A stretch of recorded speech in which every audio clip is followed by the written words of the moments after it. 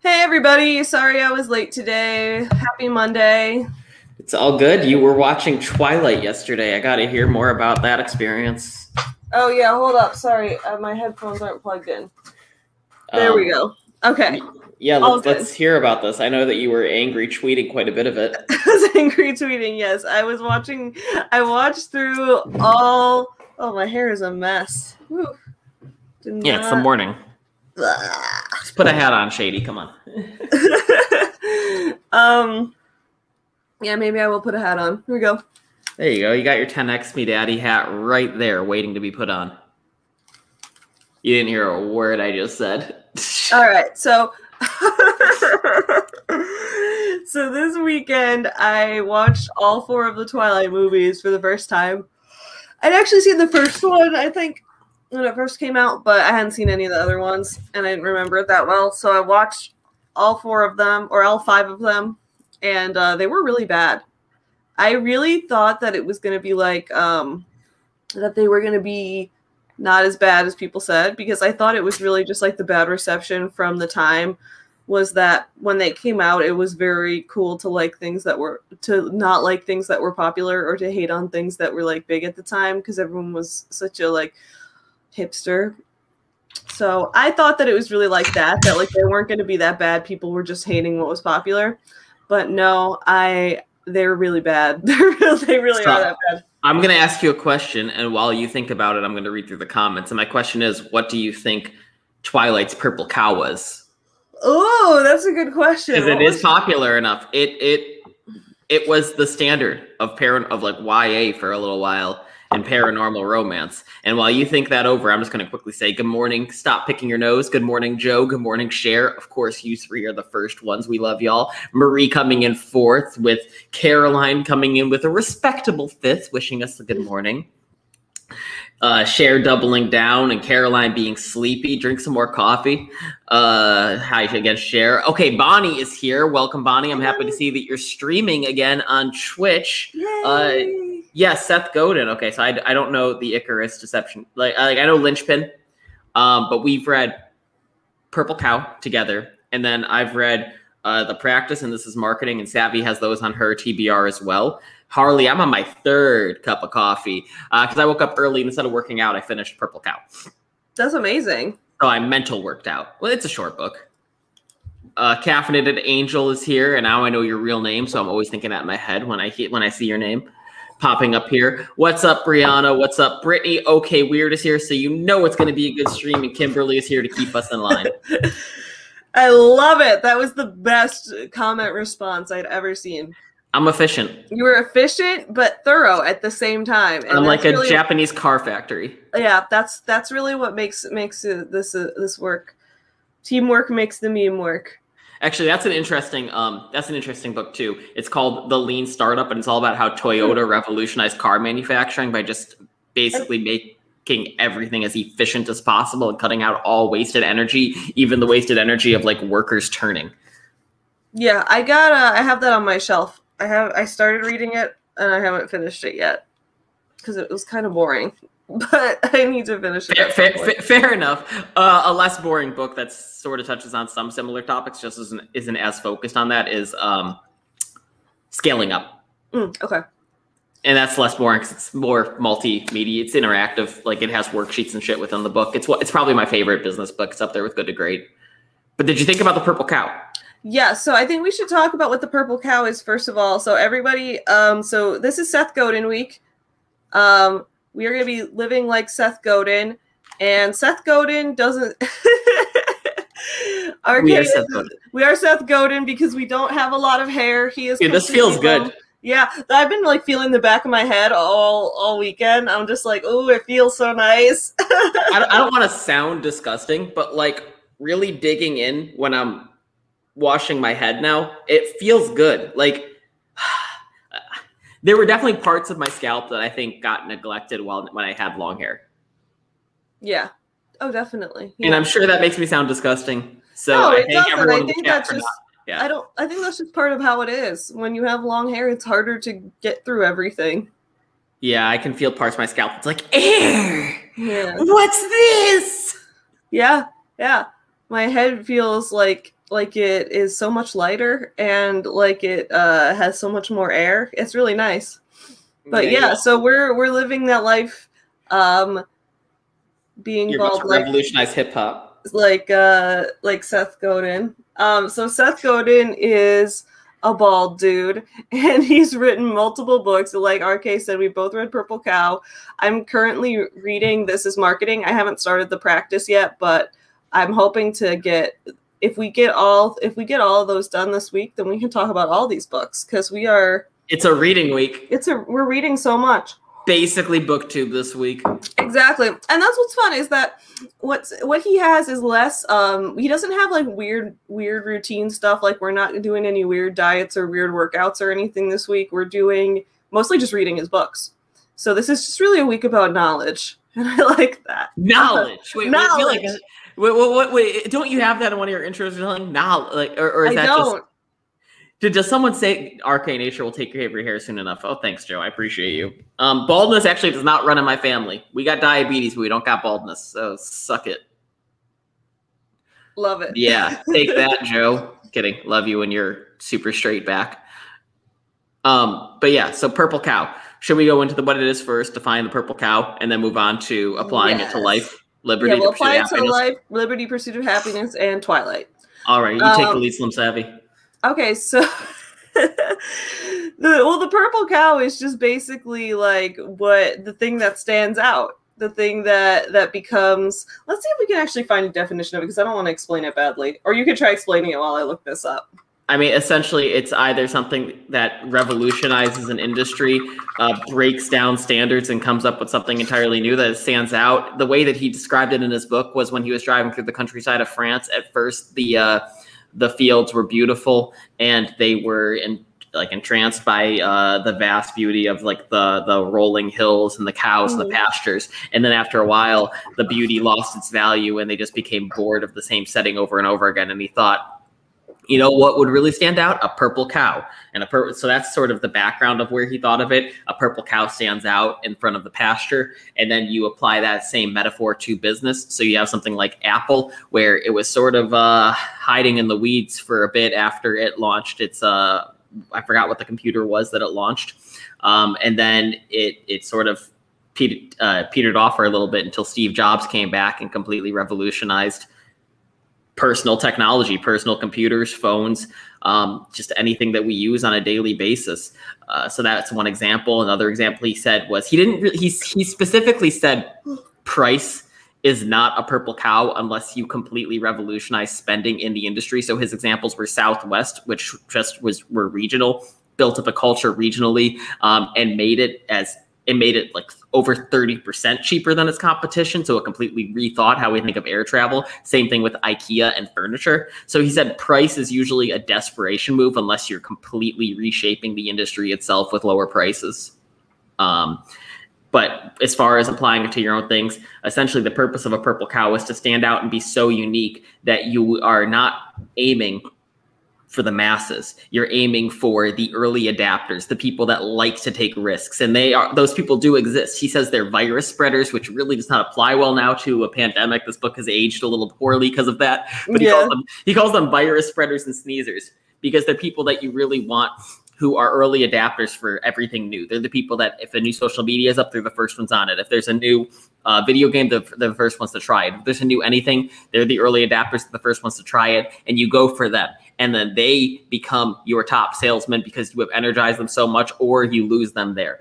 He said anytime you aim for the middle, anytime you aim for the masses, you disappear immediately. And I think he had one quote, which is really spectacular in this book, where he was like, the opposite of incredible is very good. No one talks about very good. If you go on a plane and you get from one destination to the next, you don't celebrate that. You only hear about it if it's incredible or catastrophic. So he said the opposite of incredible is very good because it's the opposite of being relevant is irrelevant, and irrelevant is just very good or good enough, which is completely different. I'm sorry for hogging the mic so much. No, I like that because I know you have a lot to say. And like you internalize a lot of his stuff. So, and I'm also still waking up. So please do. Yeah. Fantastic. Well, it's fantastic. It's interesting because it's completely different than the what you hear about specifically in our lives with indie publishing, where good enough is the gold standard, and publish rapidly is the like path to success. And I feel like Seth Godin is against that almost. Oh, that's interesting. I never thought of that. Because he talks about standing out. He talks about, like, he point blank says, good enough is not good enough. It makes you irrelevant. And that's sort of true to an extent. Now, he also said, he specifically talked about mailing lists. And this is where I feel like Grant Cardone may have read like 2 pages of Seth Godin and said, okay, good enough. Because he did say that, like, you don't want to, or like you want to regularly give the people that are invested in your work the opportunity to connect with you. And so like sending out regular emails over a mailing list is a good idea. However, he also said you don't want to alienate them. So he makes it very clear that you have to make sure that you've locked down your audience and that you found the people that have fully bought into your products before you do that. He also said the worst thing you can do is nothing. So I think that's where Grant Cardone is like, if the worst thing you can do is nothing, I'm going to do the opposite. I'm going to do everything always. Do everything. Yes. I think what was interesting about this book was that the concept of the purple cow was really about looking not at marketing strategies, but looking at the strategy of what makes your product connect with your audience the most. And I know that sounds very obvious, but it also made me feel better because I hate doing trying marketing tactics. I hate trying oh, how do I do ads for this? Or how do I hate all of that element of it because I just don't, I want to, part of what I enjoy about being a business owner is getting to build genuine and individualized connections with other people and getting to hear one-on-one from people who liked things and things like that. It's not about trying to hit mass numbers. It really is that. So I read that and I liked that because I was like, okay, that's good. But it also made me like, okay, when he kept going, don't change the marketing strategy, change the products. And I'm like, oh, but I already have products. I don't want to change them. I don't know what to do.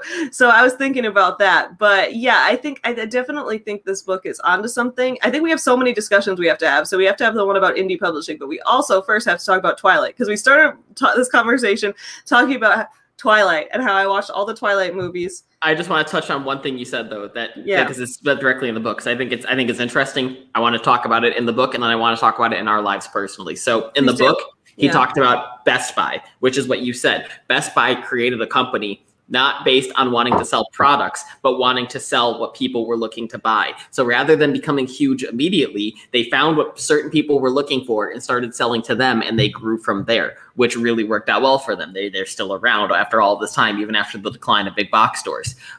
Apply that to our lives.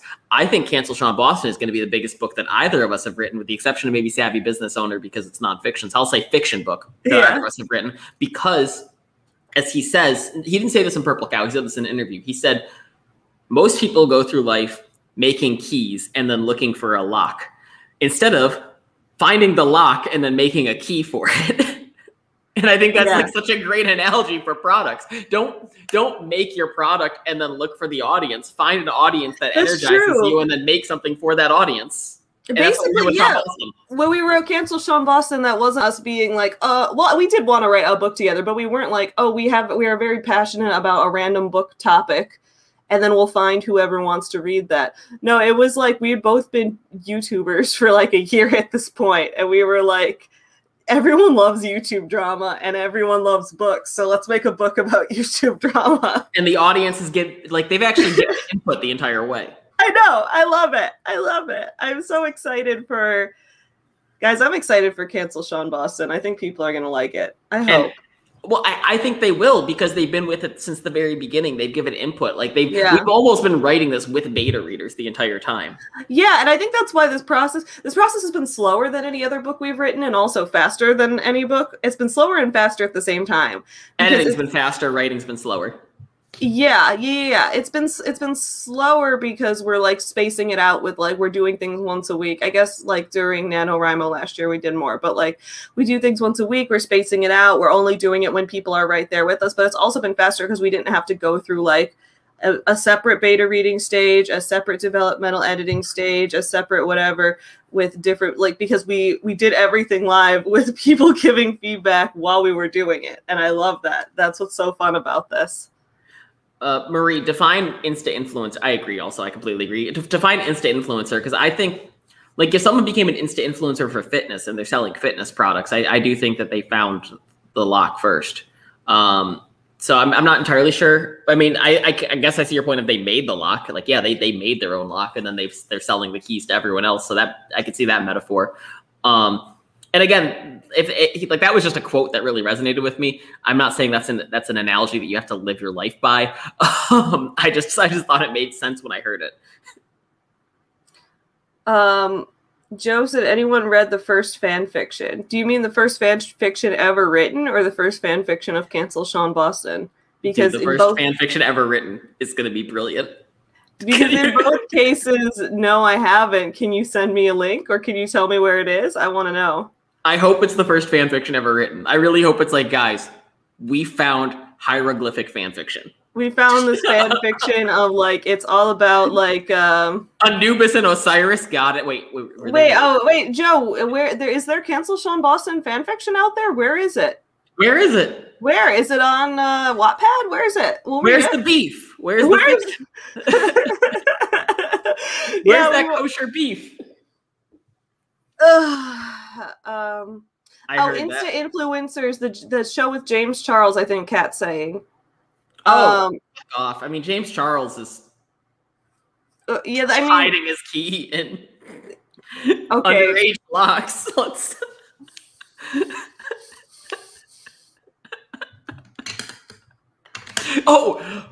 Actually, so I don't want to age restrict the stream, so I'm not going to say anything graphic, but I was on Adrian's stream yesterday, and I thought of a brilliant idea for erotica authors.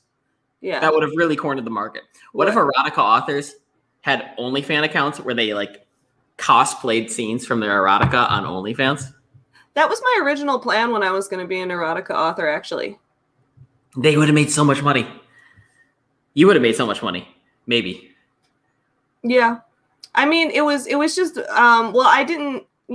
just the thought of having to do extra marketing, like having to market a whole nother character was a lot of work already. And then also the problem is that overall, on the whole, OnlyFans customers and erotic fiction authors on Kindle are not the same group. But wouldn't they funnel into one or the other? Or both? I don't know, because, like... Would it be a double funnel? I think that people who read erotica really, really value... At least this is what I found when I was looking into doing this myself. What I found is that... I love that you researched this. I have an idea. Well, I actually researched it. Here are my findings. Well, I mean, I thought it would be a good way to make money, but it's really not. So people who read erotica, for the most part, are people who prefer written sex scenes to visual sex scenes, right? Like, I feel like there are people who both read erotica and watch porn, but often there are different groups of people who prefer one or the other based on if they're a more visual person or a more, like, word person. I think it has to do the same with, like, do you read more books or watch more movies? And, you know, most people do both to an extent, but there's definitely a crossover, and I don't think people get the same thing necessarily from reading erotica that they do from watching something visually. So I think that, like, if that's the thing, I don't know. I found that, for example, erotica is mostly read by adult women. And porn is watched by men. Porn is watched by men mostly, which is not to say that there's definitely crossover. I was gonna say there is that Venn diagram that you'd, like, double capitalize on. That's true. That could be the purple cow, I guess. Hit it with that group right there. Yeah, that's the target audience. That can be the main fans. Yeah, so I don't know. But yeah, I think that the audiences aren't necessarily big enough to quickly find. You'd have to spend time finding that exact target audience. And it's like you're saying, you know, make the key for the lock instead of find the lock and then make the key. Yeah. Find the lock. Yeah, I haven't found the lock yet for that, but I mean, I'm sure it exists. So find the Loch Ness monster. Keep searching. Keep searching for that. So now you want to go back and talk about Twilight and how it's purple cow is? Yeah. Okay. So how is Twilight a purple cow is the question. And I think that Twilight, I think this is probably what Cancel Sean Boston's going to be too. Twilight hit this beautiful place of being both, not both, all three, having massive pieces of the population love it genuinely, love it ironically, and hate it genuinely all at the same time. There was nobody who was like, I don't know what Twilight is. It's a triple threat. It was a triple threat. People were either like, I'm legitimately in love with the Twilight characters, or people were like, I am going to ironically read Twilight to make fun of it. Or people would be like, Twilight is so dumb. Let's talk about how much we hate Twilight and how stupid it is. So everyone was talking about it. Everyone was talking about it. It was... But why? Well, I would say one thing is... Do we have to break down each of those groups, or was it all for the same reason, do you think? Like, did the people who genuinely love it, did they love it for the same people that the people who ironically or who ironically loved it, and did they love it for the same reason that everyone else hated it? And hated it passionately? I don't know, because I think that the people who hated it passionately, there wasn't just one reason for that. I think that like why I hate Twilight is different than why other people I know hate Twilight. Like some people hate Twilight because, like I said, you want to hate things that are popular, and people are like, oh, Twilight is so basic, the love story is dumb, basically. And some people I know are hating on Twilight just because they hate romance in general as a genre, and they don't understand that it's full of romance genre conventions. And like that's one thing people hate.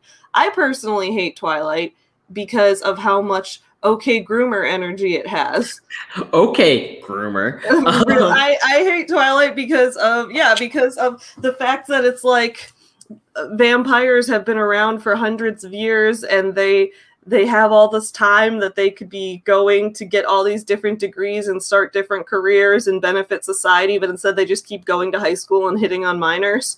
Like, with the exception of the dad who became a doctor. He became a doctor before he was but he still helps people. Yeah, I mean, he seems cool. Like, I have no problem with him. He seems to be like the only one who's doing something useful for the world. He found purpose in an immortal life, which is important. So that's a reason that I hated Twilight. I also I think that there's a key problem in it, which is that none of the characters have any interests in anything or any passions for anything. And as a result, it's really hard to connect with the story emotionally because nobody has any interests or any passions. And when people do things, you're like, I don't really know why you did this other than it was exciting for the plot, I guess, but it wasn't exciting because I don't understand what the motivation was. So Patricia, go ahead. Patricia made a good point too, which Seth Godin talks about, which is nobody was lukewarm about it, and that's a purple cow thing. Exactly, that's why Twilight's a purple cow. No one was lukewarm about it. No one was like, Twilight was all right. No one read the book and was like, yeah, I thought it was good. Like, people either read it and they fell in love with it, or they read it and they were like, this book is so stupid, I want to burn it. Yeah, he had a section in the book on music, which we can then apply that to books as well, which is top 40 hit music. It used to be a lot more predictable. So people would just try and copy hits, but now it's less predictable. And the more formulaic you are, the more you just get lost in the very good crowd. And I think we can see that with writing books as well. A lot of authors, I know I've certainly done this, have gone into something and say, how can I make this book like this and capitalize on that momentum or that audience? And in reality, if you do that, you're putting a ceiling on yourself. And if you're putting a ceiling on yourself,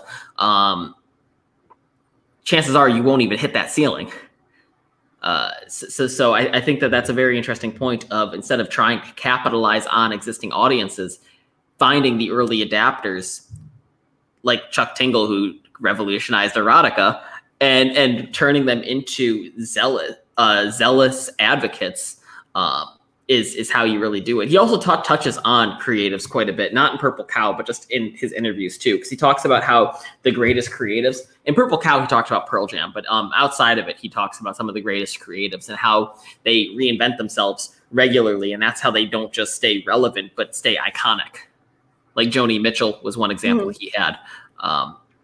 And then in Purple Cow, he talked about Pearl Jam, which just created such a small, passionate fan base and it just delivered so consistently to them that they were so energized. They went out and continued recruiting more and more people. It sounds like I'm describing a pyramid scheme, but since we're talking about something where what people are investing in is personal happiness and not financial gain, it's different. Yeah. So I think, what was I going to say? I had something to say about Twilight. I think, so there was this whole idea that Twilight like played to teenage girls' fantasies. When I watched it, I was like, there is one fantasy of mine it played to that I would definitely want to immerse myself in, which was the idea that the second you're out of high school, you don't have to worry about any college debt or searching for a job or any financial insecurity whatsoever. That was the fantasy. Like, she got out of high school, immediately married a really rich vampire, and had a home. So I would say that was the one fantasy of mine that it played to, where I was like, oh, imagine if, like, the second I became an adult, I didn't have to worry about finding a career or having college debt or any of that. Like, she has none of those worries. So you dig 50 Shades of Grey? I think that it probably played. Well, 50 Shades of Grey was Twilight fan fiction. Yeah, and actually, I saw one scene of the movie where he was running, and I was like, "This is Edward Cullen running." Yeah, at first I didn't understand how it was Twilight fan fiction, but I did see the movie 50 Shades of Grey, and now that I've seen the Twilight movies, I understand. It makes sense. It makes perfect sense. Actually, I'm gonna watch the 50 Shades of Grey movies next weekend, so we can talk about those. I haven't seen them yet. I don't want to see them with a friend. They're pretty bad. That doesn't feel like a watch party kind of movie. That feels like a shame. I saw it with one of my friends in college, but we were intoxicated. That's different.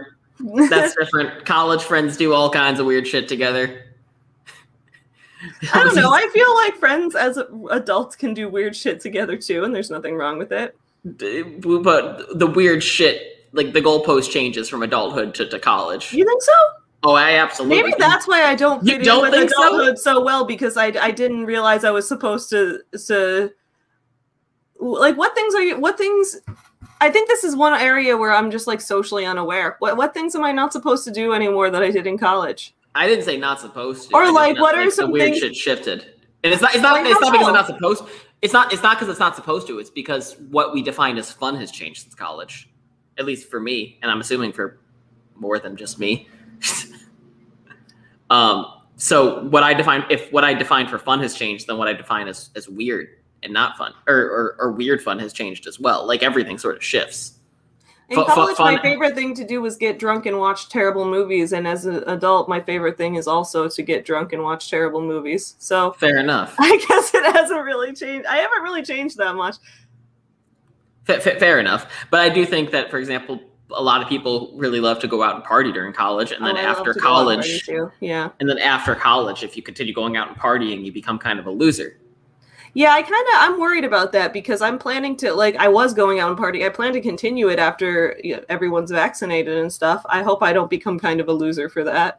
Depends on the parties. Like, I'm not going to continue to go to parties with college-age people, because that would be weird. That would make you a loser. That would make me a loser. If you're doing like ragers until 3 a.m, like, you're a loser for a solid 3 days. Like, I think you become cool again later on in life. If you're like 70 and doing a rage till 4 a.m, then you're just fucking awesome. If you're 30, but I think there's a solid, I think there's a few decades where you're supposed to get, because like, when you're at that age, you've lived a life. Like, right now, we're still trying to build a life. When you're that age, you've lived a life, and then you can do whatever the fuck you want. Like in Little Miss Sunshine, where the grandpa was like, "At your age, you're crazy to do heroin. At my age, I'm crazy not to." I don't know. I think I'll take the risk and just be a loser by just doing whatever I feel like doing.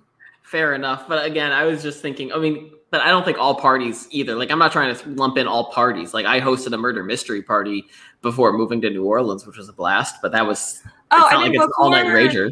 Before the pandemic, almost every weekend, Tyler and I would host get drunk and watch shitty B movies parties. And they weren't, I don't know, a rager. They weren't like hundreds of people trashing the apartment. It wasn't like that. It was mostly just like friends would come over and we would get drunk and watch bad movies until as late as we wanted to, and then people would leave the next morning. I mean, that doesn't sound like anything you'd get judged for. I hope not, because I'm planning to go right back to it the second I'm get my like the 2 weeks after I get my second vaccine. My college party comment was more about people who can't leave like frat life behind. Right. If I was still going to frat houses at almost 30, that or hosting similar kind of frat parties at your house with the similar. I don't know. I miss those a lot. The only reason that I don't host them is that I think like when you're in college, you have a lot of people who you're already friends with that live very close to you. Afterwards, people spread out and move away for jobs and stuff. Well, it's also your neighbors in college. If your neighbors are other students who expect there to be wild ragers, you're kind of an asshole if you're throwing a rager and keeping all of your neighbors out. But I'm a person who, this is an interesting discussion, and I think that I definitely think that once again I'm the outlier on this. I thought you were going to say you're the asshole. I thought you were going to say this is an interesting discussion, and I'm definitely the asshole on this one. I mean, I think I am, yeah. But I was talking to Tyler about this when we walk down the street. Whenever someone in our neighborhood is having a party in their apartment, I always feel a rush of sadness that I wasn't invited. And he'll be like, "You don't know that person. That is a stranger." And I would be like, yeah, but I wish that we lived in a culture where it was normal that if someone's having a party and someone could just show up because it's a party. The point is that people are supposed to show up. And he was like, no, you don't want random people you don't know just showing up at your house. And I'm like, why? He was like, because people could steal something. And I'm like, oh, that's just the risk you run with living. But in your scenario, you're saying we live in a culture where that's normal. So therefore you would assume that in that culture, people don't come to random houses and steal. Yeah, exactly. That exactly. And you built a beautiful utopia. If someone, or even in this culture, if someone came over and acted like they were about to steal something, like there would be tons of other people at this party who would all like run them out the door. Before they stole something. Yeah. Or if they were about to steal something. I mean, if someone steals something small, maybe, but if they're about to like steal the whole TV or something, then people would catch them, you know? What kind of parties did you go to in college? People were trying to steal the whole TV. I don't, but that's Tyler's worry, is that if we just allowed anybody into our house whenever, then someone who wants to steal things would come in, which makes sense. Like I see how if you're a thief, it would make sense that if people were hosting a party, that seems like a good opportunity for you to just get in. Though, like I mean, so my big thing is I like keeping my parties small because I don't want people wearing shoes in my house. Like it's a small thing, I know, but like I don't want shoes in my house. I don't want your dirty outside footwear in my home where I sleep, where I lay down. I mean, I don't think it's cool to wear shoes in people's house. You should probably take them off. But if you're throwing a rager out, if you're throwing a rager and people don't listen, you can just wash the floor the next day. But it's also like I can understand why people wouldn't want to take. Well, first off, if you throw a rager, it's going to smell like crazy because people are going to take their shoes off, or they're not going to take their shoes off because they don't want to have people step on their feet. So then you get that funky foot smell. You're also getting oh god, why do you like parties, dude? Oh, Keelan likes parties too. I see she's here. I love parties, dude. Fucking Canadians. I'm just gonna quickly read the comments unless you want to. No, I'm just like I wish like we could like I looked at like they used to have those like YouTuber parties in LA, and I'm like, man, I wish we could go to those. YouTuber Don't parties. look fun at all. Those look so much fun because you look disgusting. You hang out with other creators that you've worked on videos with, or that you watch their stuff, and you get to meet each other, and you get drunk together. Or the second you meet them and you realize they're assholes too. We're all assholes. Like, it's fine. YouTube is a special kind of asshole. Like you sort of know the people at the Oscars aren't the characters they play in movies, but YouTubers are like, "Hey guys, this is my normal life. I swear to God, I'm not lying whatsoever." And then you meet them, and they just are. I mean, I don't know. I'm pretty honest on my YouTube channel. So you say. So I say. I mean, I guess people can choose not to believe me, but yeah, on my YouTube channel, I pretty much show my life exactly as it is. But you also call yourself an outlier constantly on every topic. I call myself an outlier because you call me an outlier. I've never used the word outlier in our conversations. I've agreed with you when you bring it up. What if you said that? Then what was the word you used? Because you're always the. I don't think I ever called you that. I think I've just agreed with you. No. Because I've always thought that my experiences were the norm, and then when I describe them, you're like, yeah, but do you think you're an outlier? No, I say the exception, and I just ask, and I never call you that. I never call you that. I ask if you think you're the exception. Okay. I do the Socratic. Is it Socratic method? I ask questions. Oh, sorry, you were asking questions, and I thought that maybe you were saying that you thought that was true. No, I ask questions because you can't get in trouble for asking questions, right? Or can you? I don't fucking know. It You're less, depends what the you're less question is. likely to offend. I if you're mean, to be asking fair, questions. though, the first question you normally would ask people on our writing streams would be, what is your yearly income and social security number? No, do I have social security number? Like, I thought I'd just say, like, no, you would say, what's your religion, political and religious political belief? affiliation, and annual income. It. Yeah, but like, I also don't want them to actually answer that. It's me just like saying, hey guys, ask anything you want, and like I just start by breaking the ice with that by saying, see, I'll ask the most extravagant, not safe for dinner questions that you have, so now you can ask anything you want. So okay, weird. Reddit Brittany, I'll come to Pennsylvania because my brother and grandma live there, so I would come to visit them, and I'll visit you. Nice. You got Savvy coming to PA. Okay, Weird has read Eclipse first because she didn't know it was a series, and her wee bass read an Edward Goldeneye, and I just pictured Edward as Edward Elric. For that, I mean, that's a beautiful thought. No one can get close to Tom Clancy. I won't waste time reading The Pretenders. Fair enough. I've only read one Tom Clancy book. Somebody handed me a Twilight book because I like Anne Rice before the movies and stuff, so I went into it blind, hated the book. Movies weren't awful. Nice, Kim. Cher's throwing a 56 party soon. Amanda's college roommate became her adulthood best friend. Some of their activities have changed, but there are some silly things we still enjoy doing. It's part of how we bonded. Fair enough, but that's fair enough. If that's a connection that you made in college and you've grown with it. I mean, maybe I'm unique because I don't really have that many college friends. Partying in rough in my 30s, I can only do it like once a year. Then I need to sleep it off for like 6 months. I hear that. So I don't really party. I go out and see music. Like that's my thing. I like to go out and see music. I go out and see music and party. Sometimes I go out and see music with friends, and then we come back to my house and then have a party. Fair enough. That's fair enough. Bonnie's gonna host a week-long camping rage. Ooh, that sounds fun. Wild. Sounds dangerous. I like parties with outdoor fire pits and drums. So yeah, Cher, we get it. You're awesome. But you're also cool, Cher, so it works. Amanda's body reacts poorly to alcohol. That's why you got to smoke weed. I don't party. I soiree. I appreciate that. Okay, Weird. Cher, thank you for inviting me. I will come to it. Cher, what part of the country do you live in? Kimberly, did you go to Arizona State? Is that the number one party school, or did you go to West Virginia? Those are like the two big party schools I can think of off the top of my head. Cher likes artsy parties. Bonnie loves you. Marie agrees with you. Marie has FOMO. I do too, dude. So much. Bet Marie, my college partying was a thing called Palm Court parties. Don't dance parties in the court between our dorms. Fair enough. Oh, that's right. Cher lives in Boston. Cher, I'll come visit you in Boston. I'll come to your party. It'll be great. Keelan was at a friend's house once, and the girls next door came over with wine and asked if they could join the party, and they were so much fun. I wish I had the balls to do that. I feel like most people would let you in with wine, Keelan. You just have that non-threatening presence. Like you just have that I don't know, friendly air about you. I feel like most people meet you and want to be your friend. It's nice. I feel like you could be friends with almost anyone. In Indy, people were awful. I knew who were invited over and stole from me. Like there was a party happening at my friend's place. Okay, got it. We're almost caught up on comments. Once I was at a house party, one time at band camp, and I said Jeremy came with Jeremy, did we crash this party? That's a funny thing to ask your friend. My friend did this problem once, wandered into what turned out to be a high school rage. That's a problem. That's a problem. You don't want to walk into a high school rager. Had too many crazy people who were invited, added to the uninvited element, be too much fun. Keelan, there's so much snow here. Everyone takes their shoes off. It's like the unspoken rule not to steal shoes. Your phone, fair game. Shoes, nah.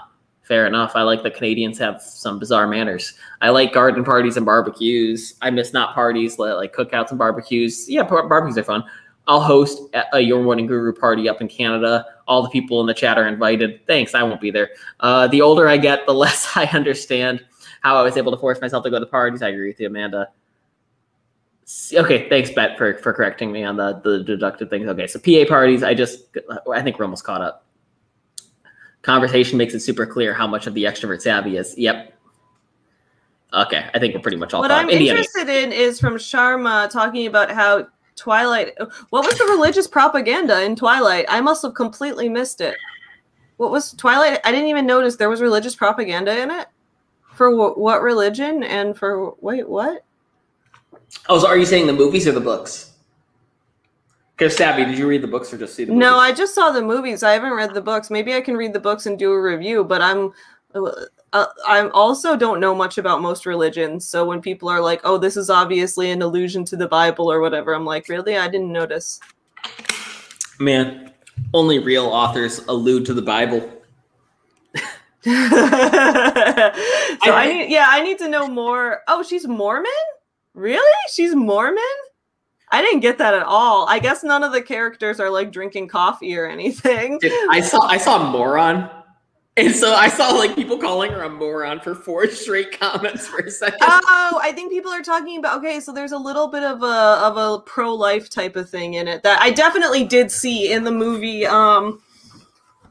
The child is a gift even if it will kill you thing. That there was definitely a little bit of that in the 4th movie, I think, where she gets pregnant with the vampire baby and it's trying to kill her, and people are like, dude, we need to just squash this baby because it's killing you. And she was like, no, I'm gonna have this baby.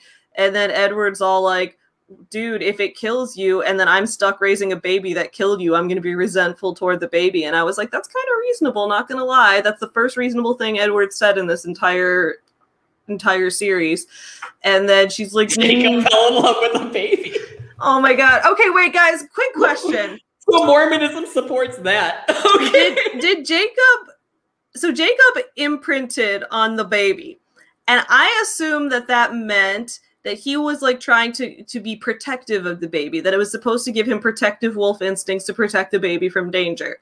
However, then it shows a flash forward where Bella and Edward are together and Jacob and the grown-up version of the baby are together. And I was like, is that like he adopted her like his daughter, or is she dating him? Oh, like, he married. It's romantic. He married the baby? Yeah, it's romantic. What? Yeah, it's fucked up. It's double okay groomer. Both love interests are okay groomers. Oh my god. Yeah, as Katie said, imprinting meant it was his soulmate. Not that she had any say over it. She wasn't even born yet. Like, I thought as a werewolf, though, you also didn't have control over who you imprinted on. I thought it was the thing that like you were drawn to. That's how he made it sound. I mean, yeah, according to plot convenience, because she wanted to make sure both love interests had a part of Bella's genes, he didn't have any control over it, or else it would have been fucking weird. Not meant so her like what she did was made it fucking weird, but so as Ginger pointed out, so Jacob was in love with Bella the whole time, but it was really just his soul wanting her future baby, like her egg. That's why he was attracted to her, because he was attracted to her uterus. Guys, this is more messed up than I could have ever imagined.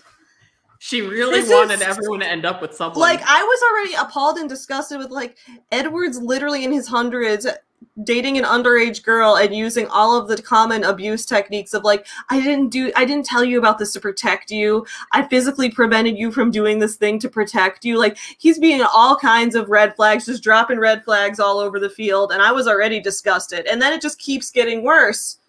Well, she wanted to make Edward feel like, she wanted to make Edward seem good. So she was like, how can I make this 117-year-old groomer look good? I know, I'll have someone be sexually attracted to a baby. Are those Mormon values? Apparently. I didn't think those were Mormon values. I also didn't think that, like, I don't know much about Mormons, but I thought that they weren't really into, like, vampires and supernatural things. I don't know. All I know is that according to someone in our chat, they sent me a graph. I forgot who it was now. Shit. Who sent me the graph of what happens in Mormonism when you die? Like, there are like 3 planets and then outer darkness. It's in our Instagram. I can go quickly look for it. Okay, Sharma, is that mostly in the books? Because it says the propaganda starts with sex is bad and will corrupt your soul until you are married. Is that just mostly a book thing? Because I didn't really get that from the movies. What I got from the movies was that they were afraid to have sex because his vampire super strength was so powerful that it could break her. And Dude, your conversation on this. your conversation on this of are the straights okay? Why wasn't he just bottom? Right. I was like, okay, because he kept getting on top of her, and it was like he's so scared of destroying her. I'm like, why doesn't she just get on top? why not, like, and then someone commented on it on Twitter and was like, well, because then his super strength could shoot her up into the ceiling. And I was like, that's hilarious. I want to see that. Yeah, the amount of oh god, like I don't even I can't wrap my head around it. Like, it wasn't just the people. So the purple cow for this, I do think Patricia nailed it with it. No one is lukewarm about Twilight, because you get this reaction from it. You can either laugh your ass off at it, or you love it unironically, which is bizarre, or you actively hate it, which is also, I think, bizarre. Quick question about Twilight, though, just so I understand the plot of it a little better. Okay, so if it's supposed to have this Mormon undertone of the family unit is supposed to always stay together, then why were the movies just so cool with Bella being so awful to her dad and just leaving him behind? Like, there's the whole, like, she doesn't even tell her dad she's pregnant, let alone that she has the baby. She doesn't tell her dad anything, and then when she goes to see him, she's like, you just gotta trust me, Dad. You can't know anything about what's going on. Go back home. And then she basically cuts her dad, who's literally, her dad is the nicest person. Oh, she said the same thing her mom said when she left her dad too, and she even says that in the movie. She does. Yeah, she's like, I just said the same thing Mom said when she left him. I'm like, what the fuck, dude? So how is that promoting family unit values? That is all about Bella being like, I'm gonna prioritize how horny I am for this vampire over my dad who loves me. Like, that doesn't seem like a good Mormon value. Oh, the Cullens are the ideal family? Okay. They all marry each other. They all marry the ideal family man. Like, that's straight up out of The Office, where Michael Scott says, all my kids grew up and married each other. That's basically what this is. The other thing I hated about Bella was that she was like, her friends were all like literally the nicest people. I was like, does she not realize how lucky she is to have this many like extremely actively nice friends in high school who, like, when she like ditches them for months to go hang out with her vampire boyfriend, they're all just like, oh, hey, you're back. That's cool. Let's go to the movies or whatever. Like, they're just like so nice. And she just like keeps ditching them. How? Yeah. And like, she just became like the coolest girl in school for no reason. Like, Anna Kendrick, I had the feeling, was the coolest girl in school. Dude, Anna Kendrick was actually the coolest. Like, I liked her the best. And then Bella was just like, okay, I'm here with no personality. And Anna was like, oh God, I wish I was more like her. Makes no sense. And I know the whole like no personality thing was intentional so people could project onto her, but it didn't work for me because like I was someone who had a huge personality and was really loud, which is how I still am. So I just was like, I can't relate to this character because I would be like, oh my God, guys, I fucked a vampire. That would be me. Now come read about it on my blog. Read about it on my blog. I'm going to make a story time video. Hey guys, here's the story of how I fucked a vampire. Savvy Mojo or whatever. Someone said they weren't family or something like that. They weren't related to each other. They chose to be family. So I think it's a reflection of the church or something. I don't get it either. I mean, like, you could say they're not related, but they still called the same two people mom and dad. So yeah, fucking weird. Also, like, they were all like, Bella can never tell her dad about being a vampire because you can't have any outsiders know about vampires. But she was an outsider who knew about vampires for like 3 years before she became one. And nobody died from that. So I don't really, this stuff just wasn't consistent. Yeah, we started off with Purple Cow, and now we're talking about... Okay, no, we're back to Purple Cow. So I was just reading the chat because everyone is really into Twilight. So I think this is a sign you got to make a Twilight series video. This is the perfect example of a Purple Cow, though, I think. So as a bunch of you guys pointed out as well, no one was neutral about Twilight, right? Everybody had an opinion. They either loved it or hated it, or loved it ironically, or loved to hate it, or something. There was always an opinion people had on it. My question is, why do we think that is? Because I think if we analyze what made Twilight so successful, we're going to get to the crux of how to make a Purple Cow, I think. But I think part of what a Purple Cow is I guess you can't predict it. Predict it. Yeah. You can't predict it. You can't. I guess you can't try intentionally to make a purple cow because there's a variety of factors that are outside your control.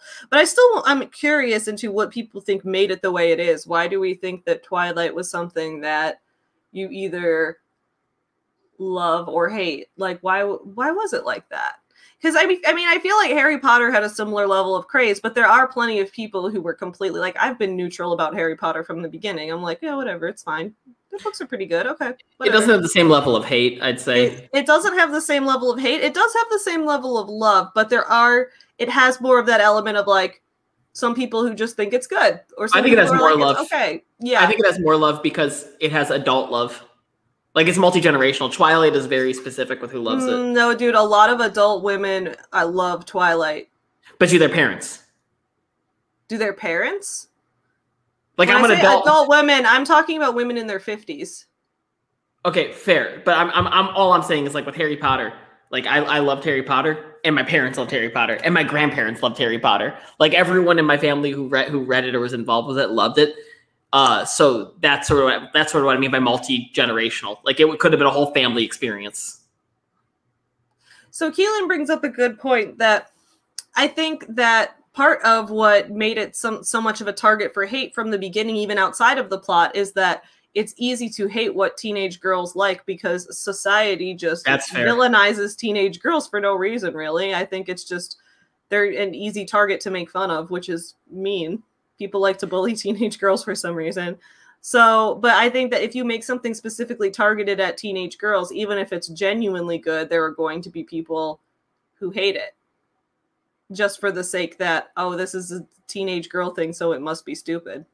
That's fair. But like, then I look at there were 2 shows on Nickelodeon that centered around teenage girls that were huge successes because they centered around, like, they were purple cows, and the logic of the era was girls would watch shows about boys, but boys won't watch shows about girls. And then they dropped Clarissa, I think that was what it was called, and Alex Mack, and they both had huge audiences outside of the teenage girls. Nickelodeon was really, really good at that, though. Nickelodeon was really good at making shows that appealed to everybody, which was, I think, what made it so special, especially because all their shows appealed to adults and kids and now appeal to, like, if I look back on the shows from the 90s as an adult, they still hold up. So it's like Nickelodeon was a bit of a purple cow too in that way. It absolutely was, because it was meant to be like a complete children's network. And the first one that was a complete children's network, everything was made for kids, and it spoke to kids with respect. Like, it was the first one that really went to like what actually bothers a kid. That Orange Years documentary, I still can't recommend it enough. Oh, I need to watch the Orange Years documentary. We can talk about, maybe I'll watch it today and we can talk about it tomorrow, because I think that we can talk about the purple cow elements of Nickelodeon as well. That would be great. That would be a great topic. I'll even rewatch it tonight.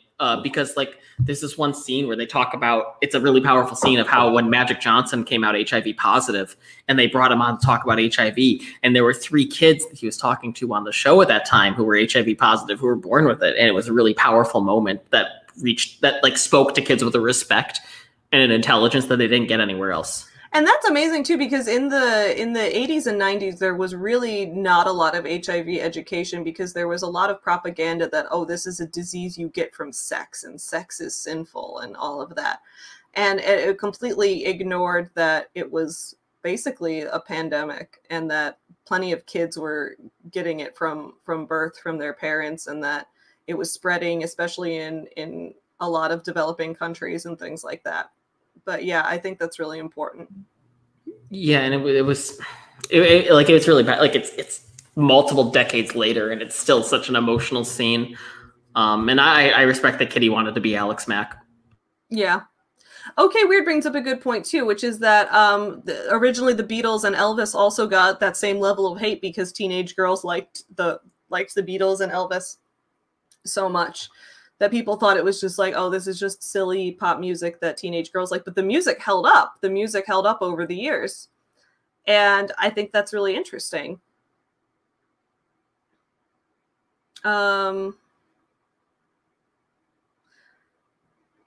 and that's Sharma, I agree. I think what's interesting about Nickelodeon shows was they really they had the same appeal to kids and to adults because I think a lot of kids kids programming tried to be educational and things like that, which is fine, but I think that this tried to be just like entertainment that met kids on the level where they are, but also had plots and messages interesting enough that adults could still connect with them and not get bored. And I think that's something that's really special. It's a really good use of like finding your audience. And I think part of it might have been that they also were they wanted to age up with their audience too, because it's not necessarily that they were appealing to kids and adults at first, but as their original kids became adults, they wanted to keep them. Yeah, exactly.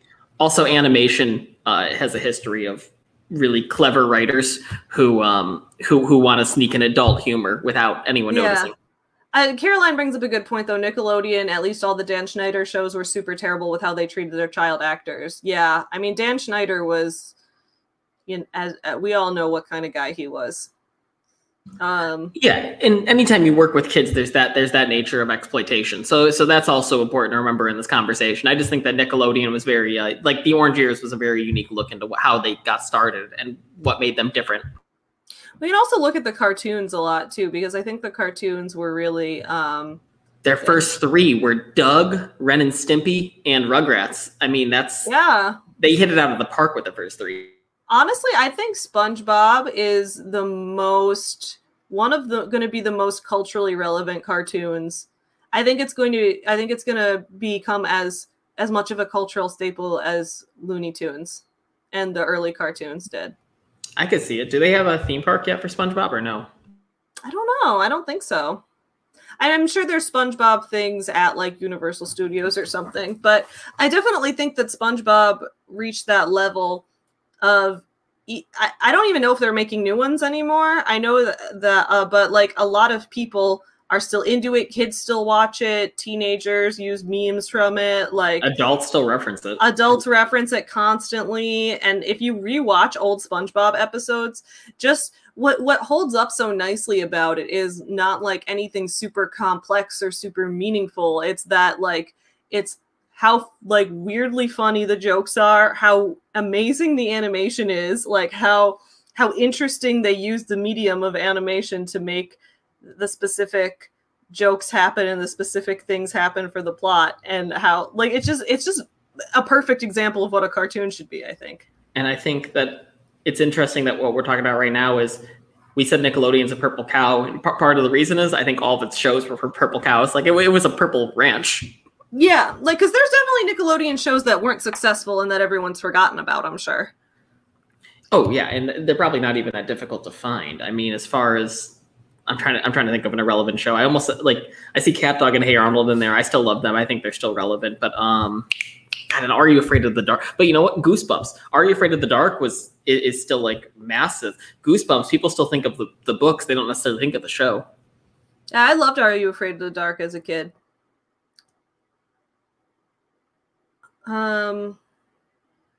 Yeah, oh, okay, weird. I was just about to bring up Mr. Meaty. You guys remember Mr. Meaty? Not at all. Okay, guys, I'm going to bring up some Mr. Meaty because this show, I was like, this is, I think, probably one of their least successful shows. But I also think that it's kind of memorable for just how weird it is. So Rocket Power was big at its day, but it doesn't have the lasting power as the others. Rocket Power is very cool in a late 90s, early 2000s kind of way. I think that it really had that going for it, but I don't think that necessarily it will hold up. All right, we're going to look at Mr. Meaty. Oh my God, I'm just waiting for the YouTube ads to be done so I can pull it up. It was about puppets who worked in a fast food restaurant. It absolutely was. Did Keelan go as Mermaid Man and Barnacle Boy with a best friend? That's what you should dress up as when you bring wine to the stranger's party. All right, here we go. Mr. Meaty. All God's creatures, fresh off the grill. So come on down, Mr. Meaty, where friends meet.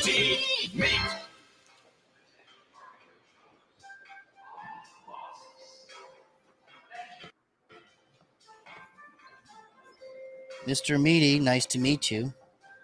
This looks like that prank phone call show that was big on MTV or Comedy Central. I don't think I remember that, but I think it was probably trying to appeal to that type of look, because it looks like something you'd see as a joke on like MTV or something like that. Yeah.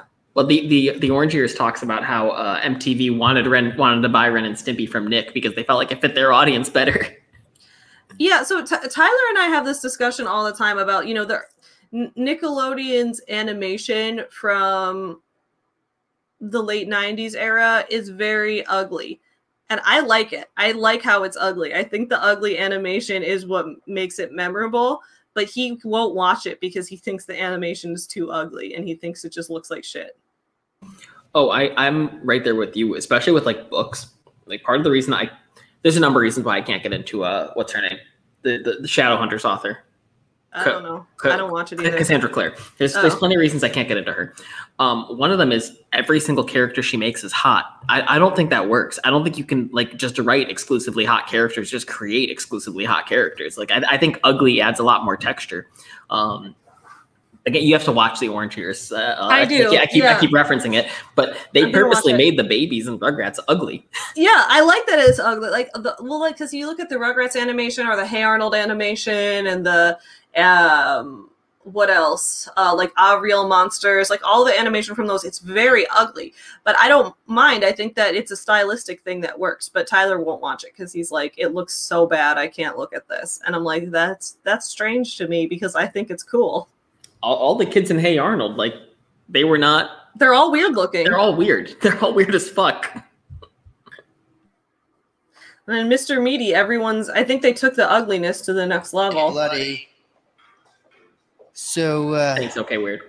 You like blood and stuff? Yeah.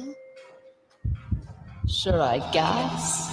Would you like a tour of our dark, bloody Mr. Meaty franchise? Okay. Okay. Okay. Okay. Okay. Okay. Okay, well, come on back here. This is really the exciting part back here. This is where all the truly meaty stuff happens. That's a meat chub spinning there, and that's how we skin the animals there, and it's a very powerful microwave. And well, those are all Parker's snacks, I suppose. Oh, and this is my creepy friend Parker. Oh, hi. hey, Parker. Yeah, come on over. Let's see what he's doing. Okay. Oh, hey. You do, this show's so ugly. Kind of love how ugly it is. Yeah, but it's. But this show is not a Purple Nick Cow. show? Yeah, it's from Nickelodeon. Nobody remembers this show though, so this show is not a Purple Cow. That feels like a show that probably would have been bigger on MTV. Because they could have done more too. They could have made it like soup. It already looked sort of sexual. Like that meat looked like penises. But they could have made it super sexual on MTV. Did he say meat chode? It kind of sounded like he said meat chode, didn't it? He was like, "Here's our meat chode." But let's see. I'm just catching up with the comments. Yeah, Crank Yankers. That was the one. Yeah, I loved Rocket Power. Cat. I did. I just I did a cosplay as Reggie from Rocket Power one time. And I could still get into it. I just am saying, compare that to Hey Arnold. I think I genuinely, I've been watching it on Hulu, and I still genuinely get invested in Hey Arnold. Dude, Hey Arnold is fantastic. It really does hold up. There's so much to it. I mean, we had a long debate about whether the Pigeon Man was alive or dead. Apparently, he's canonically alive, but I thought that was a big cop-out choice on the Hey Arnold creators' part. Magic is canon in that universe. We've already established there are 3 canon ghosts. Oh my god! And hell exists in that universe too. So tomorrow we will talk about why Nickelodeon is Purple Cows based on. I will watch the Orange Years documentary tonight, and we'll talk about that. Yeah, I'll rewatch it with you. Because I think Aaron needs to watch it too. So I'll Tyler hasn't watched it. I'll see if he'll watch it. I don't know if he wants to, but I want to. It's for research. Yeah. Pinky and the Brain had one of the catchiest jingles to start a show with. Oh, absolutely. Yeah. No, thank you for that, Bonnie. But I think that's what we can do a lot of this week is talk about how certain, properties that we love, certain books, movies, TV shows, what made certain things stand out, what things followed the purple cow principle. We're going to talk about his book, This Is Marketing, as well, once I finish that, and also The Practice, which I have on Audible, but I haven't started yet. But yeah, we've got a lot of... The Practice is pretty much repeating This Is Marketing, so you'll get through it, but it won't hit as hard as This Is Marketing. So this week is not going to have any, gimmicks, really. There's not going to be any eating chili or any doing weird workouts or cold showers or anything like that. This week is going to be all about, like we said, the knowledge. This week is going to be all about picking apart the strategies in his books. And because I don't think Seth Godin does anything weird. Like, I don't think he does any weird morning routine. I think he really just has interesting books to share. We're going to mostly be taking him seriously this week. I think he's just helpful Gary Vee. I think yeah, exactly. When we do Gary Vee week, we're going to have fun with that because Gary Vee is getting a little shadier by the day. Dude, I think I put my finger on it too. And I'm sorry, I'm multitasking right now. No, you're fine. I think I put my finger on it. Gary Vee never rubbed me the wrong way because yes, he would soft sell. But it was always product based, and the products were serving a very specific purpose. You like the taste of wine, buy this wine. You want to get to know what I'm teaching a little bit better. You can buy these cheap books, but they don't lead to funnels or courses. You're buying a book, you're buying a wine, you're buying a specific product, you're buying an item, yeah. And the transaction ends there. Exactly. Now that he's getting into crypto, I really feel like he's trying to sell a promise. Right, and that's the difference. I liked him before because I never felt like he was trying to sell theories to me or trying to sell opportunities or concepts. That he was trying to sell like something specific, and that like if I watched his show for marketing advice and things like that, I could take something away from it and never feel like he was trying to make me buy his course or attend his paid webinar or anything like that. So that's why I think I trusted him a little more, but I'm not sure how to feel now that he's doing all this crypto stuff. Well, we'll see. So the drop date is May 5th. And the fact that I know that tells me that that obviously he's going to be selling something on May 5th. And we'll see what it is. If it's an NFT, if he's dropping an NFT and it's anything, if it's an investment opportunity, red flags galore. Should we do Gary Vee week next week then? So that on May 5th, we can find out what he's doing and focus on that for that day? Absolutely. Okay, so guys, next week will be Gary Vee week. We'll invite him on our podcast. He probably won't come because it won't be our 100th episode, and because he doesn't know who we are. Yeah, I mean, God, I would love to have him on, and who knows, maybe it won't be a scam. But it's giving me. I'll know once he drops what he's dropping. But right now, on that day, we can react to it kind of live. We can see what he's doing and discuss it as it's happening. Yeah, if he made an NFT and it's just a piece of art and it's a digital collector, and what people are buying is just that digital piece of art, and it's not like it's to appreciate in value, though that's stupid. Of course it's going to appreciate. Like you buy baseball cards because they appreciate in value. I don't know. It's giving me weird vibes. We'll see what it is when it drops. Yeah, and I think other than that, we can really delve into some things about him and that. And I really liked watching the podcast. CoffeeZilla's podcast, The Drip, where he interviewed Mike Winnett about his meeting with Gary Vee. I found that really interesting, so we can definitely talk about that as well. Because I think that when he met him, there was an element of like, he was a cool guy, but also he was a little bit scammier than originally expected and things like that. So I think we can talk about that as well. And just really delve into him as a person, because he's someone that I've always had a love-hate relationship with. There's things about him that I really like, that I've really found helpful. And then there's things about him that I'm like, I need to be a little skeptical of that. So he's someone that you want to really have your critical thinking hat on when you interact with him. But you don't want to just say he's all good or all bad. I think he's a more complex person than that. Yeah, he hasn't done anything. It's not like he's misleading investors like Grant Cardone or giving people horrible medical and therapy advice like Tony Robbins. And he's not selling relationship getaways and then getting a divorce. Exactly. like he's not as bad as them. He's just giving me some weird vibes lately. Yeah, we'll have to do, so for my channel, guys, I was talking about this on Instagram. I'm going to start a series on my YouTube channel called Deep Daves. It's going to be deep dives on guys named Dave. They might not all be bad, because I was thinking of some Daves that I like that I might cover too. But I'm going to do deep dives on guys named Dave First two will be Dave Ramsey and Dave Hollis. So maybe we could live as them as well, because I'm going to be doing research on them for my channel. Right now I'm reading Dave Hollis's book, which is really cringe. Like, Dave's just cringe. Dave Ramsey, because I don't think he doesn't always give bad advice. I know he has some sketchy sides to him, but it's not like the advice he regularly gives. Sure. My plan isn't to horrible. criticize Dave Ramsey's financial advice, because I don't know that much about finance. I'm not a finance professional or anything.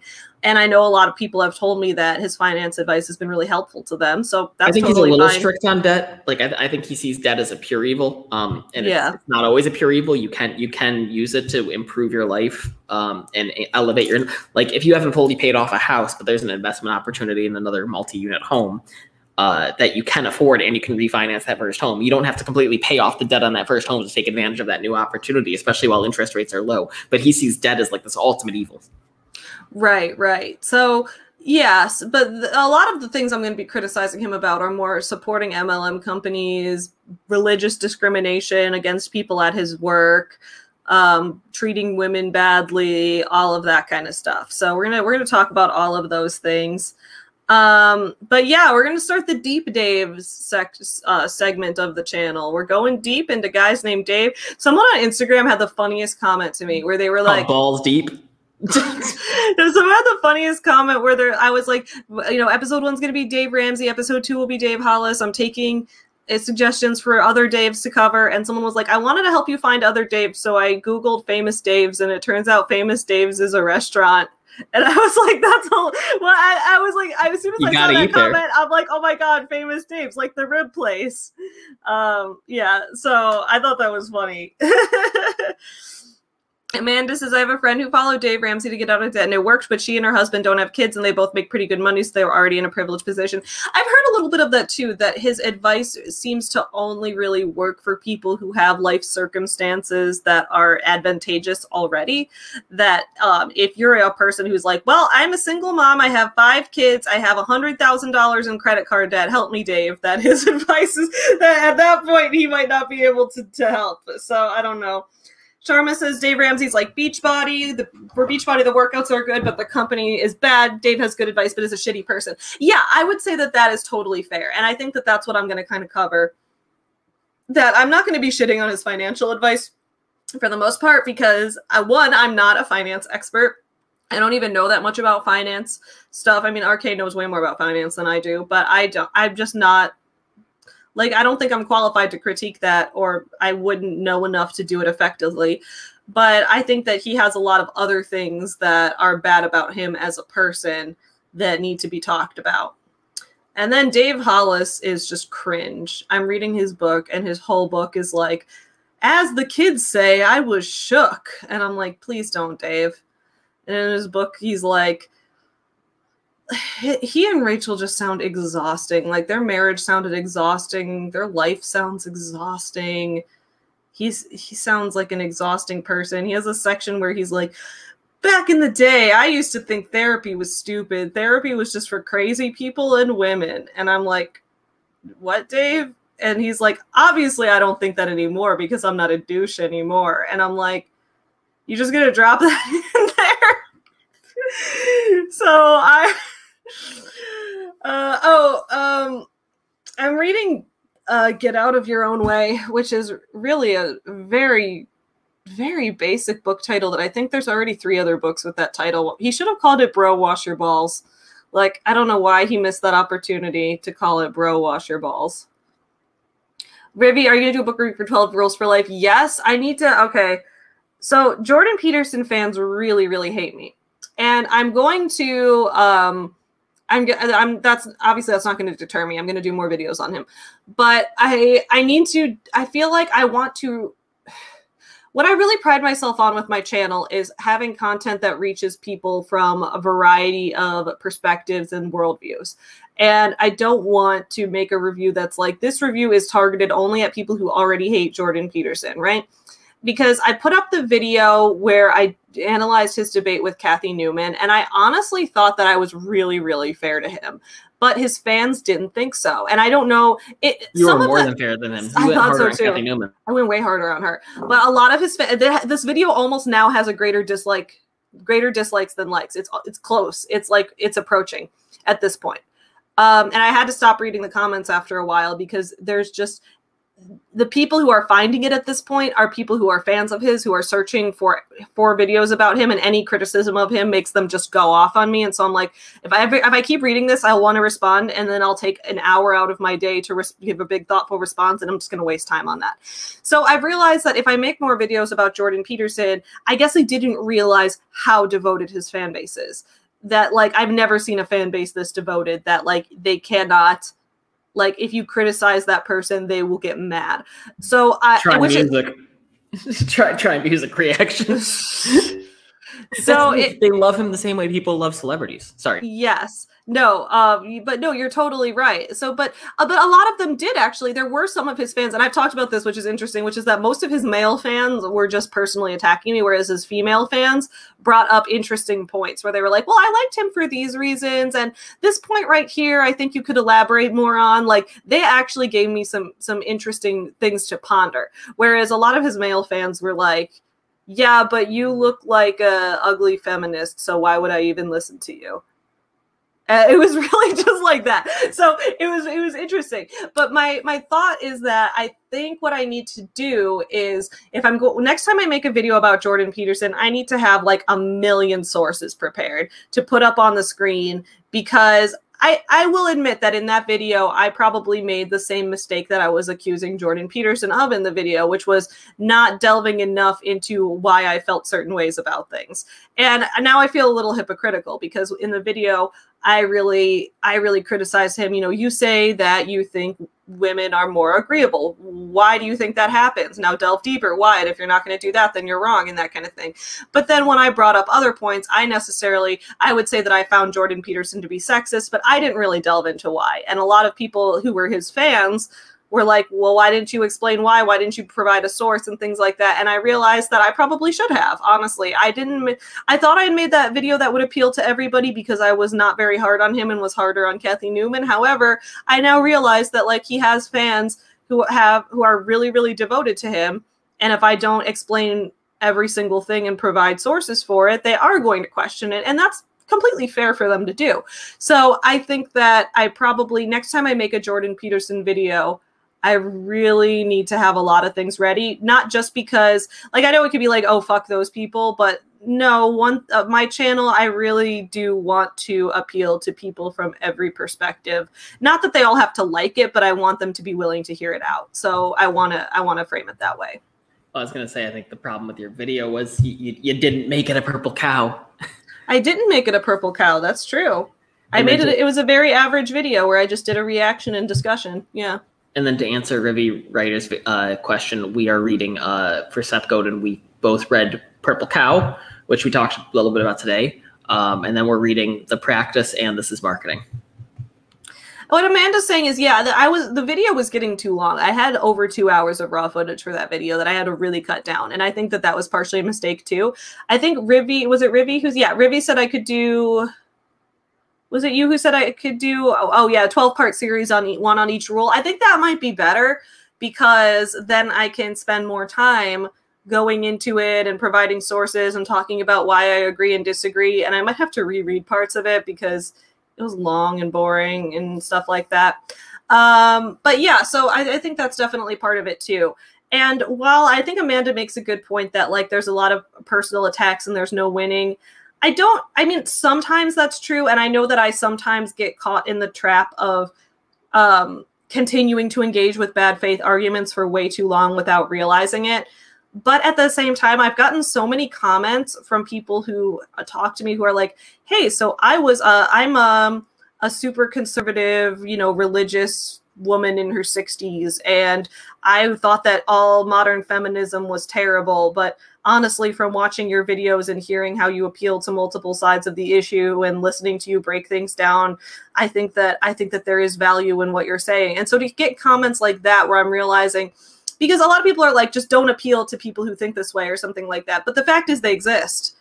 And if they exist, you want to still be able to reach them, because otherwise you're creating echo chambers, which leads to cults.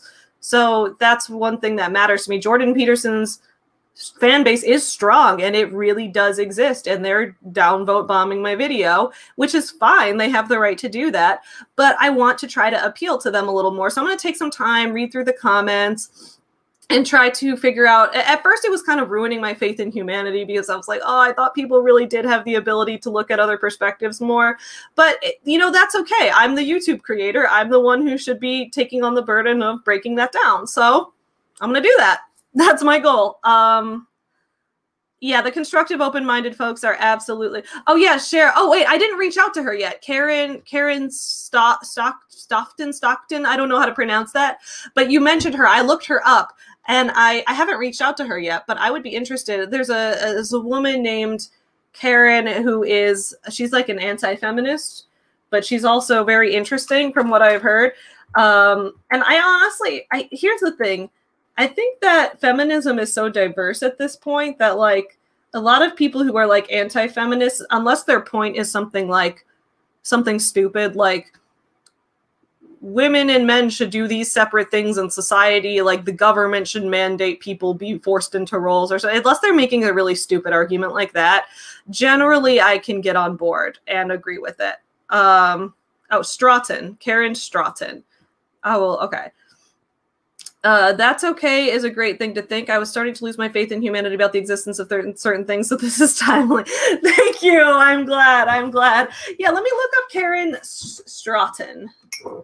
Now that I know how to pronounce her name. Karen Stratton.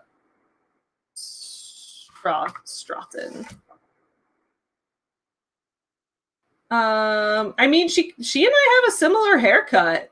I think based on that alone. I'm gonna watch some of these videos. Oh, she's got a lot of views. She's got like millions of views on some of her videos, but her videos with millions of views are from like a decade ago. Does she still create new things? Not super frequently. She doesn't create new things super frequently.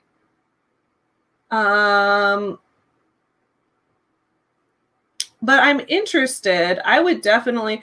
Oh, she's going to insult ContraPoints. That's going to make me sad. I love ContraPoints. However, guys, unlike Jordan Peterson stands, if I watch someone give constructive criticism or genuine critiques of a person I like, I'm not just going to go insult them, because it's important to take in multiple sides of something. So I'm gonna definitely watch some of her stuff and see what she has to say. Her videos are all pretty old. Like, I don't know if she's that active anymore. But maybe, oh, she's probably not. Is she not primarily a YouTuber? I don't know what she does. I'm going to have to look into her a little more. Google her. Karen Stratton.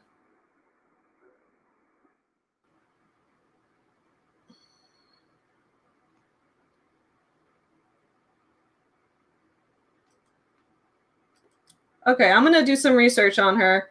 Maybe I'll make a video on her, or I'll reach out and see if she wants to have a debate, because I do appreciate people who are willing to have these types of debates. I feel like debating the concept of feminism as a whole is almost impossible, because it's just such a wide variety of things. Like, it's almost like you'd have to debate each issue one-on-one, because to say, like, to have the debate be, is feminism necessary or something, is... like, that depends how you define feminism. It depends how you define necessary.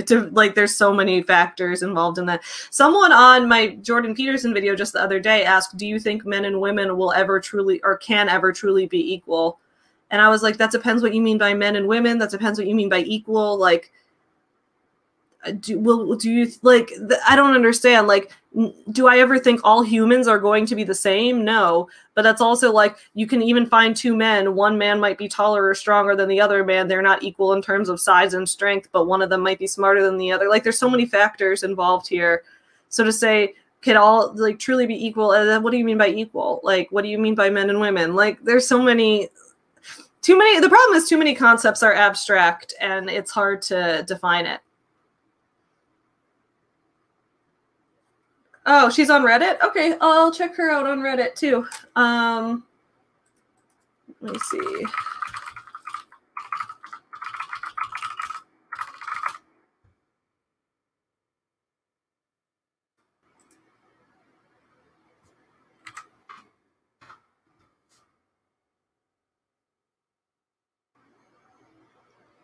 It's not share. I don't know if that's a different. That user isn't showing up on Reddit, so maybe she uses a different name now. I don't know. Let's see.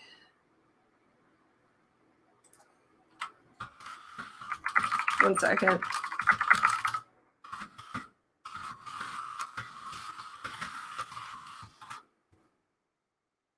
Okay.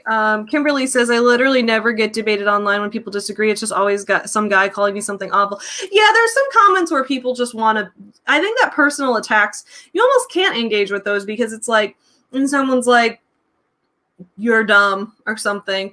I mean, that's the problem though, is like, I can't resist from engaging sometimes. So I'll be like, why? Or I'll be like, what makes you think that? Or if someone's like, you did a bad job on this video. Okay. I'll be like, what makes you think that? Or if someone's like, you look stupid, I'll be like, what about me? Can you point to a specific thing? I'll work on it. Or something like that. But sometimes I just get comments that are just rude. And like those I've been actually pretty angry about this one comment I got. And this is not, it's not even that, like people have called me all kinds of mean things, but this one isn't even, but it's more that someone insulted my integrity. So I talked about this a little bit ago, but the person commented again. So I was like, ugh. I did a review of a book that I liked. I really liked this book because there were a lot of things in it that made me feel represented, just in terms of how I see the world and how I live my life, and like things that I feel people would have stigmatized in other books but were shown positively here. Just basically, I thought that this book was really good and I really liked it. And turns out a lot of people didn't like it. It wasn't a very popular book. That's fine. Book review YouTube, like there's gonna be some, like I feel like, why do you even need to give the disclaimer? Some people are gonna like some books, and I thought that was common knowledge. So anyway, I gave a positive review to this book, and someone comments on it. Oh, wait, what's up? Okay, yeah, okay. So RK had to take a call, so I'm gonna wrap up the stream in a second. But someone commented on the video being like, did the author pay you for this review with money or sex? And I was like, neither. My reviews cannot be bought in any way, actually, because I'm a reviewer with, like, I just felt like my integrity was being insulted. So I was like, why is it so shocking to you that some people might like a book you didn't like? And this person replied with like, oh, so she didn't pay you after sex then? And I was like, I didn't fuck the author, dude. Like, could you imagine if I like went on to reviews of people like who liked books that I hated, and like if I went on to like someone who reviewed the 10X rule and was like, so did Grant Cardone fuck you for this review? Like, I wouldn't say that. That's so rude. That's so rude. Oh, okay. Sorry. It's called Girl Writes What on Reddit. Okay. I'm going to check her out, guys. I'm going to do some research into this. I'm going to listen to more of Seth Godin's book, This Is Marketing. RK is going to be on a call for a little bit. We're going to continue with Seth Godin week tomorrow, and tomorrow we'll talk a little bit more about the purple cows and how things like on Nickelodeon and certain properties that we like from our childhoods manage to stay memorable and stand out, and also talk about some marketing techniques. So I'll see you guys all tomorrow. In the meantime, don't forget to support small businesses. Have a fantastic start to your week. Bye, everybody.